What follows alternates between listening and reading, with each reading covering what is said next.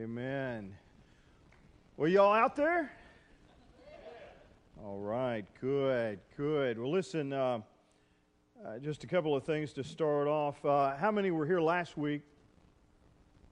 All right, I want to just thank you for being gracious. You've heard me once, you came back. Thank you. I can see the Holy Spirit is at work in your life, helping you to be benevolent and gracious and merciful. Thank you. All right, how many were not here last week?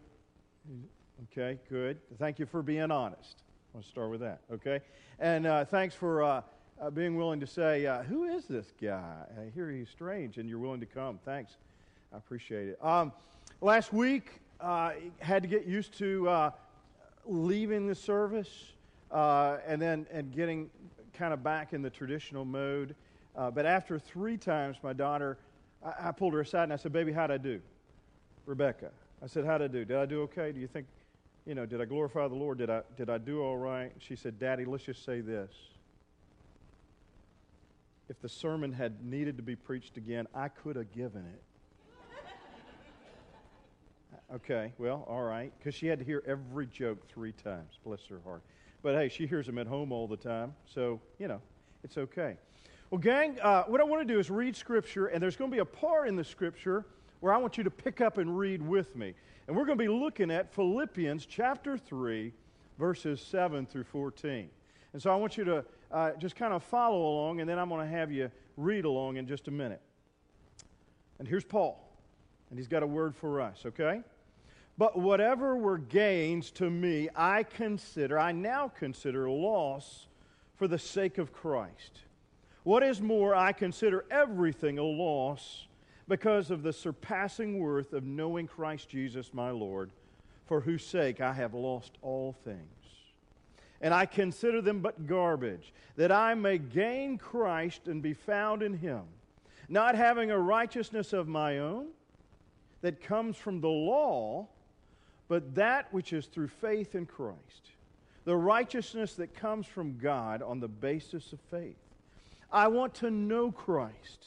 Yes, to know the power of His resurrection and participate in His sufferings, becoming like Him in death, so somehow attaining to the resurrection from the dead. Now I want you to read with me from here on. Not that I have already obtained all of this or have already arrived at my goal, but I press on to take hold of that for which Christ Jesus took hold of me. Brothers and sisters, I do not consider myself yet to have taken hold of it. But one thing I do, forgetting what is behind and straining toward what is ahead, I press on toward the goal to win the prize for which God has called me heavenward in Christ Jesus. Awesome stuff. There's a lot there. The story goes that there was a warrior, and he was in the battle where 2 kingdoms were raging against each other, and this battle was critical. In fact, whoever won this battle would have control of the region, would control the known world. And so he comes to the edge of the battle after being in the heat of the battle, and he has a sword, and he looks at his sword. He looks at his minor wounds, but he looks at his sword, and the sword is out of alignment from the blade, and it's dinged, and it's beaten, and it's been used, and it's worn, and he's weary from the battle. And he says, how can I do anything with this? If I just had the king's sword. If I could have the king's weapon, then I could really make a difference. I could stand tall and fight off the opposition. But what can I do with this? And so dejected and disillusioned, he took it and he plunged it into the sand and ran from the battle. Gang, I want to talk this morning about something that Paul raises before us. And there's a tension here. It's a good kind of tension. As he writes in Philippians to the church at Philippi, he says, not that I have already obtained all this, or have already arrived at my goal, but I press on to take hold of that for which Christ Jesus took hold of me. Another translation says this, not that I am perfect or have been perfected, but I press on. You see, there is a paradox of perfection, this concept that really goes back to some of our Wesleyan roots, the paradox of perfection. And he's talking about two kinds here, and he says, in this theological concept, there is one called the glorification after death. The great news for you and for me, as those of us who are followers of Christ, well, we will be perfected one day. When we die, we will go to heaven, and God will give us all things new. And all of our infirmities and all of our imperfections and all of our idiosyncrasies will be wiped away, and God will make us new. And what Paul is saying is, I want that kind of perfection. He says, I want to be caught up in the resurrection of Christ. I want to enter His sufferings, and I want to enter into His death and resurrection. And so one day I want to be perfected as is promised by Christ, because He said, you will one day be like me. And He said that in a resurrected state. But another piece of this paradox, this tension, and He's not claiming that now. He's not saying, look, I have reached absolute perfection. I've got it all together. He's not saying that. And so that first part He is not claiming. But the second part, He says that all of us who live in this world need to step into. It's a process, a perfecting process. He says, not that I've already attained all this or have already arrived, but one thing I do is I press on. It's the kind of perfection that is painted as a process where we daily deny ourselves. We daily take up the cross and we seek after the will of God. It's where we say, what would Jesus do? It's where we say, just like Jesus prayed in the garden, not my will, but yours, Lord. I want what you want. John Wesley said that perfecting process really comes to a good point when we can get to this. Get this. The intention of my heart is to do the love of God with my whole heart and to love my neighbor as myself. The two greatest commandments, but he says, when my heart is right, when I get my intentions purified, the intention of my heart is to do the love of God, is to love God with all my heart and to love my neighbor as myself. You see, we don't cease to be human. There is always going to be sin in our lives. As long as we're human, there's always going to be selfishness. But Paul is saying, look, get on this road to perfection that I am claiming, that it is a process. And he not only claims it for himself, but he encourages every believer, every follower of Christ to press on into that process of perfection. And so he says, not perfect, but I'm pressing on. And let's look at Philippians 3:13 and 14. He says, brothers and sisters, I don't consider myself yet to have taken hold of this perfected state. I don't have it all together. I have not arrived. But one thing I do, forgetting what is behind and straining forward to what is lying ahead, pressing on toward the goal to win the prize for which God has called me heavenward in Christ Jesus. Now, recently Anthony was commissioned and he's moving toward ordination. And we're very proud of him. And one of the questions they ask us when we as clergy come forward and the bishop lays his hands on us, one of the questions in the ordination process is this. Get this. This is a heavy burden. Are you moving toward perfection? That's the question. Well, I got to tell you, yes, with some hesitancy, because I know and I knew then my limitations. And what I didn't realize is when I said, yes, I'm moving towards perfection, I didn't realize what that would look like. Oh, I've got so far to go, but the lessons I have learned, the mistakes I have made, the struggles I've had to move through, I really believe that God helped me to answer yes early on as I'm continually answering yes. Yeah, and some of us in here, you've come into this room, and maybe you're dejected and discouraged, and you're feeling defeated like that soldier that plunged his sword into the sand, and you're thinking, but Tim, you don't know me. I mean, you don't know what the battles I have had to face off with. I mean, you see my obvious imperfections, but some of the things you don't know deep down inside of me. And some of you are saying, look, not only am I imperfect, okay, but I have to contend with imperfect people, and I am so weary with that, and I'm so frustrated, and they are so human, and I am so human. What is the use? Why bother? I mean, am I going to do anything good by moving forward? Well, think about Jesus. I mean, think about what he did as he went out to get those disciples, those early ones where he nominated them and he selected them. The very first thing he did is he went to the mountains to pray. That is huge. And he needed to, based on the ones he would pick. I mean, just think about that motley crew that was collected, that first team that did ministry.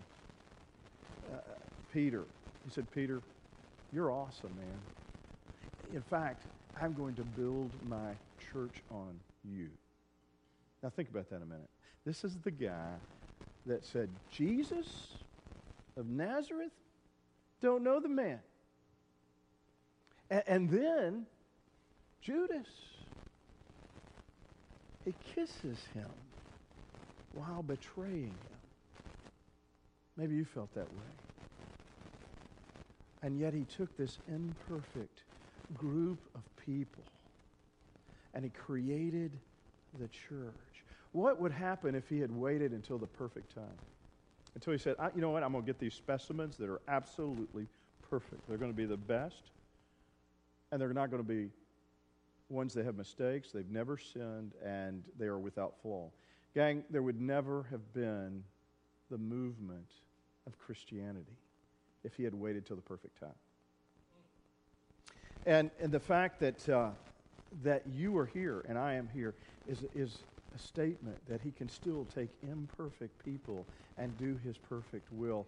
I mean, those disciples, I don't know about you, but sometimes the Lord speaks to me and it's like, I'm sorry, Lord, I didn't get that until now. And that's the way he must have had to contend with them. I mean, after the ascension from the resurrection of the dead, one of them asked him, so is this when you're going to establish your political kingdom? And he said, you don't get it. You don't get it. And yet he continued to use them. And I think his message is, you know what? This is a group of guys that are imperfect, but I'm going to press on. And it's important for us to press on even when things may not be perfect. Now, you have to be wise and you need to be intuitive. But gang, sometimes some of the most important things need to happen when we perceive that it's not the perfect time. I mean, I think about my roommate in college. He still lives here in Middle Georgia, so I won't use his name. And let's just say he was a ladies' man. I mean, they flocked to him. He was handsome. He was smooth. He was a musician, kind of like Kyle. And they loved him. And so they'd come to his dorm room, and there I'd be. And he would get in a relationship with a girl, and after about 3-4 weeks, he'd say, she's kind of weird, man. I said, oh, really? What's wrong? And he'd name some non-issue. And then he'd have another one, and they'd be in a relationship, and I'd say, what's up? She makes this weird clicking noise. Okay, well. Okay, all right. And then he'd meet somebody else. And after about the third good-looking girl, I said, well, listen, if you don't want to go out with her, I'll take her out, okay? But anyway, there was no perfect girl. And finally, I moved down here. I was the associate at Martha Bowman, and he would visit us as a single guy. And he would visit us, and I would say, now, blank. I would say, that's pastoral confidentiality there.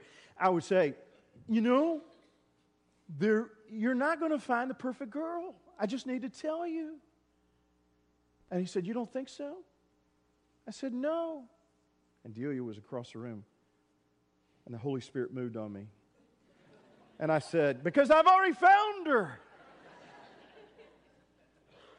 That was a deposit in my account. And so, gang, it's important to know that kind of perfection that we've talked about, we're not talking about the resurrection from the dead, we're talking about that process where we are imperfect people and God is perfecting us.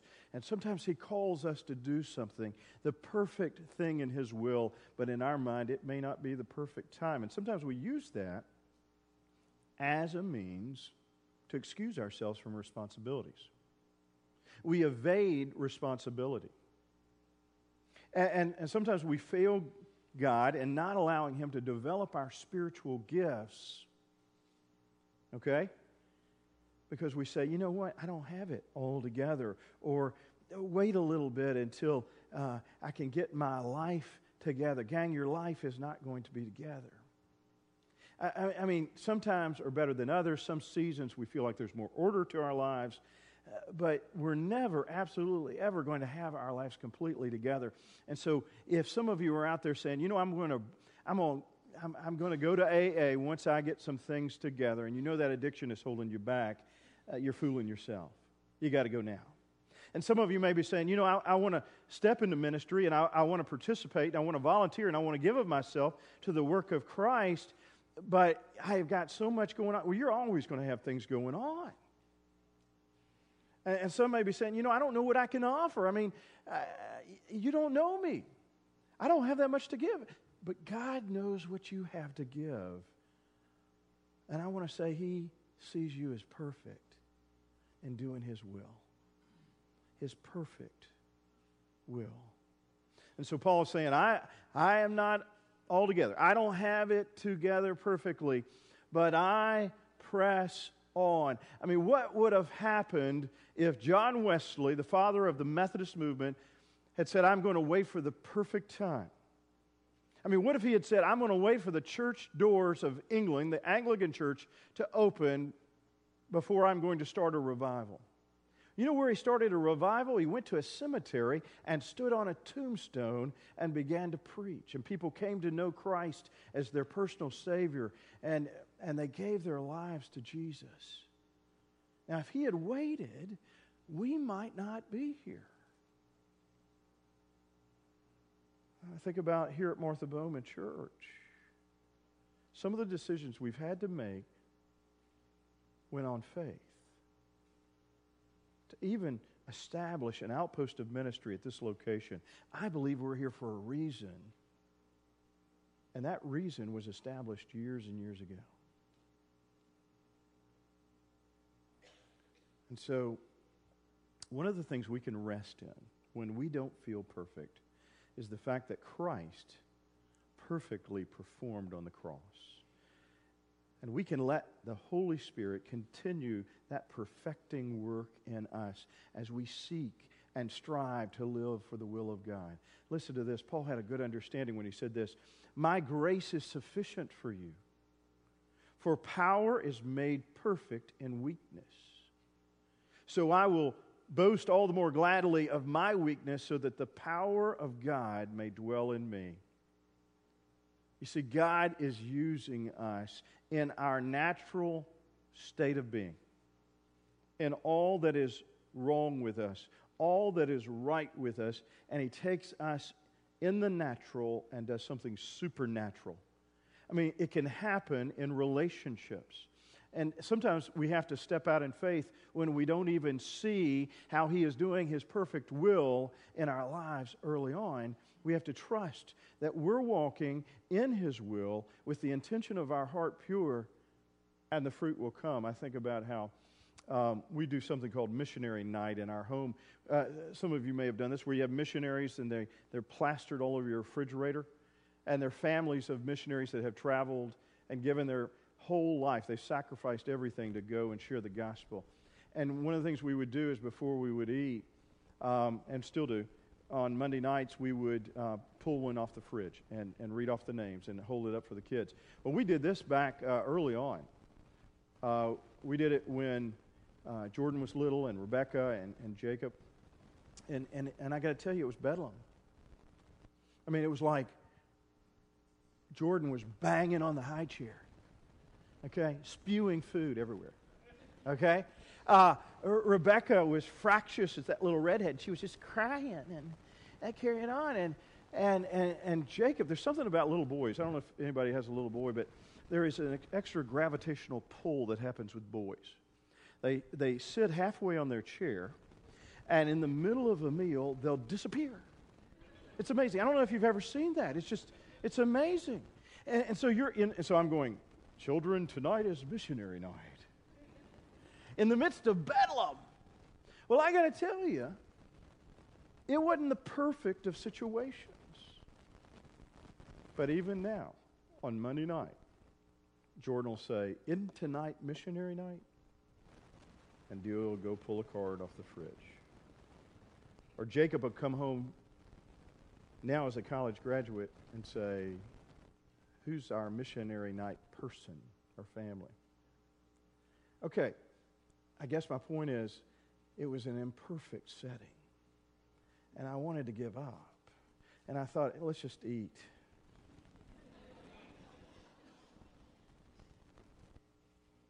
But God, in His perfect will, knows better than me if I will just be obedient. And that's important in our marriage, in our parenting, in the people that we deal with every day. It's important for us to understand that we live in an imperfect world, we deal with imperfect people, and we are imperfect. I love what my wife says. She's very gracious and she's very kind, and she didn't know I was going to share this, but she'll get over it. And or I'll pay, one or the other. And so, but if she says something like, well, why didn't they do such and such? I know none of the other wives do this. Or why didn't you go this way on the way to this destination? You ever heard that? Anybody? And when she says something about somebody else, and she doesn't do that very often, so don't worry about you, okay? But I'll say, honey, they didn't sign up for your perfection class. I'm sorry. We'll send them to Camp Perfection next time we get an opportunity. Well, I guess my point is, all of us are broken. All of us are in need of God's grace. All of us need the Holy Spirit. And that's the wonderful thing about what Zechariah heard from the Lord. The scripture is this: not by might, not by power, but by my Spirit, says the Lord. Let's say that together. Not by might, not by power, but by my Spirit, says the Lord. In other words, if I'm going to do the perfect will of God, I'm going to put forth some effort. That's good. And I've got to be intentional. That's important. But the bottom line is, when you have the synergy of my efforts and my pure intentions with the power of the Holy Spirit, some incredible supernatural things can happen. A train full of soldiers, they were sauced, they were drunk, and they were packed into this traveling railway car on their way to a destination. And they were singing songs, and some of them got pretty vulgar. And all of a sudden, one of them, he was intoxicated as well, said, hey, you've got that accordion over there, okay? Why don't you play, do you remember that song, Leaning on the Everlasting Arms? And another one said, yeah, how could you forget that? And the accordion player started chording, and he said, I remember my grandmother sat me by the bench where she played the piano and taught me this. And so he begins to play, and these drunken sailors are singing, leaning, safe and secure, leaning on the everlasting arms. Now, men and women, here's the word. There were seeds that were planted in the lives of those drunken sailors and soldiers that they could never get away from. And the seeds that we plant in the lives of others, we may feel, what's the use? They're broken, I'm broken, can I make a difference? And in God's timing, He will bring it to fruition. All we have to do is be faithful. Well, Paul was saying, look, I am not perfect. In fact, I will be absolutely sanctified and perfected on the day I go to be with the Lord. But in the meantime, I want the perfecting work of Jesus Christ to work in my life in such a way that I am refined and moistened clay, shaped into His image. And that is a process that we have to engage in, that we have to partner with God on. And it means we've got to press on. And you know, even as a church, there may be moments where we look back and we say,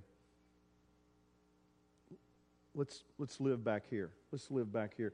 And I think what Paul would say is, I'm not going to look back. I'm straining forward. And I'm pressing on towards the prize.